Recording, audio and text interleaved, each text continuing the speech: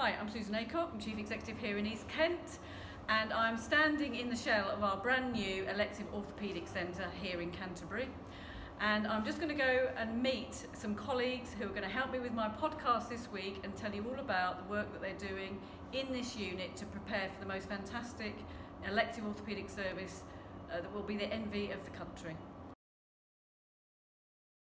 I'm Susan Aycock and I'm the Chief Executive here at East Kent, and I'm standing with three colleagues in what will be our fantastic elective orthopaedic theatres. And the noise you can hear in the background is the fact that it's still being drilled out and made out. So just to start with, if I can get my colleagues to introduce themselves. So Mr. Yanni, Omar Yanni. Omar Yanni, orthopaedic surgeon. Julia Blackwood, General Manager for Trauma and Orthopaedics. And Kylie Brown, Orthopaedic Theatre Coordinator here at Canterbury. So I have to say this is one of the most exciting and really, really big projects that we've been involved with. It's been quite a long time coming. We were just discussing when the idea and the concept first started, but the idea of centralising elective orthopaedics and going at scale has been around for a little while. But Omar, tell us about what happened when Professor Tim Briggs came down and really got us going on this idea. So 3 years ago, we had just had a bad winter where many elective lists were cancelled because of the then flu epidemic. And we wanted to find a solution for the age-old problem of cancellations in winter. We were approached by Professor Briggs, who is a very eminent orthopaedic surgeon, past president of our British Orthopaedic Association, and he set us the challenge of centralising our elective surgery in such a way that we would never have the threat of cancellations in winter. We looked long and hard at this, and we found fairly quickly that we had to build a whole new unit. And of all the places that we had to build it, we found that Canterbury was the most suitable, but this took a lot of time to get the funding for this. Eventually, we got our capital from central government, and here we are. Yeah, fantastic. Now, one of the things that, because Professor Briggs was really keen that we modernise, so it wasn't just really about centralising orthopaedics and going at scale, but it was also about modernising, and he really pushed us around the efficiency. And I remember Julie, he kept going backwards and forwards, wasn't he? And we had to do a lot of work on trying to show how much more efficient as well as effective this could be. So what was your involvement? When we look back at our lists, when we've been operating in our normal theatres back at QEQM and William Harvey, we have an average of about 1.6 patients per theatre list. Professor Briggs insisted we get up to at least 2. So in order to do that, we've looked at the way we use our resources and decided we were going to try and extend our operating day in order to get the most out of our unit, so we can increase the throughput for our patients. We're planning for around 4,000 operations in the first year, which will be a big increase for us at this point.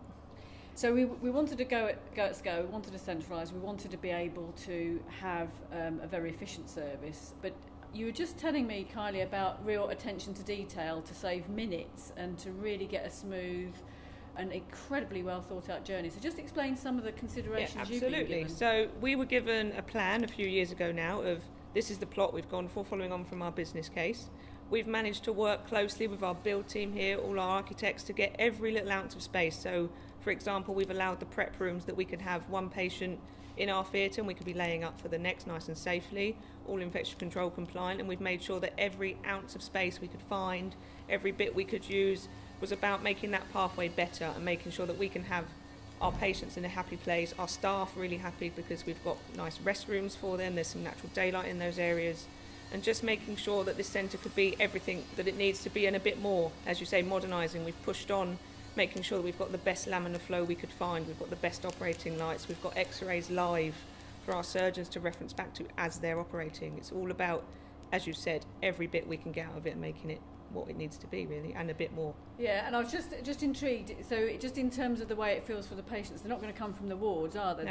They're going to walk in, and so it's going to feel like they're part of their recovery right at the start, aren't they? We start at the beginning. They come in. They're an elective patient, so they come in for our bespoke reception area. It's all getting redone. They come in. They wait. They're seen by a nurse. Their whole journey is tailored to them. So it's about how we get them from their preparation surgeries, how we're consenting into the end surgery and their recovery. So how they're getting into our recovery room to our wards, we work really closely with the wards to make sure the pathway hits that point so they feel involved. It's all about them. It's what they need to get better. They've waited a long time now. This joint could be life-changing for them.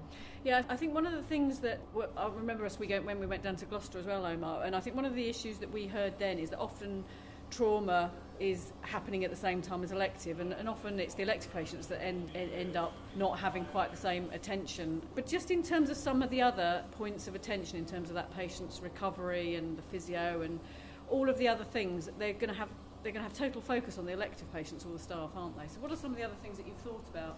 Yeah, so this has allowed us to redesign the whole patient journey. So not only do we have the highest standards of cleanliness, air handling units, space in theatres, but the pre-operative journey, the assessment, making sure that they're seen by a physiotherapist soon after their operation, getting our length of stay down, standardisation of anaesthetics, standardisation of surgery. The whole journey will be the most efficient it can be. And I think when you build a new unit like this, it gives you all pause so you can redesign to the highest standards.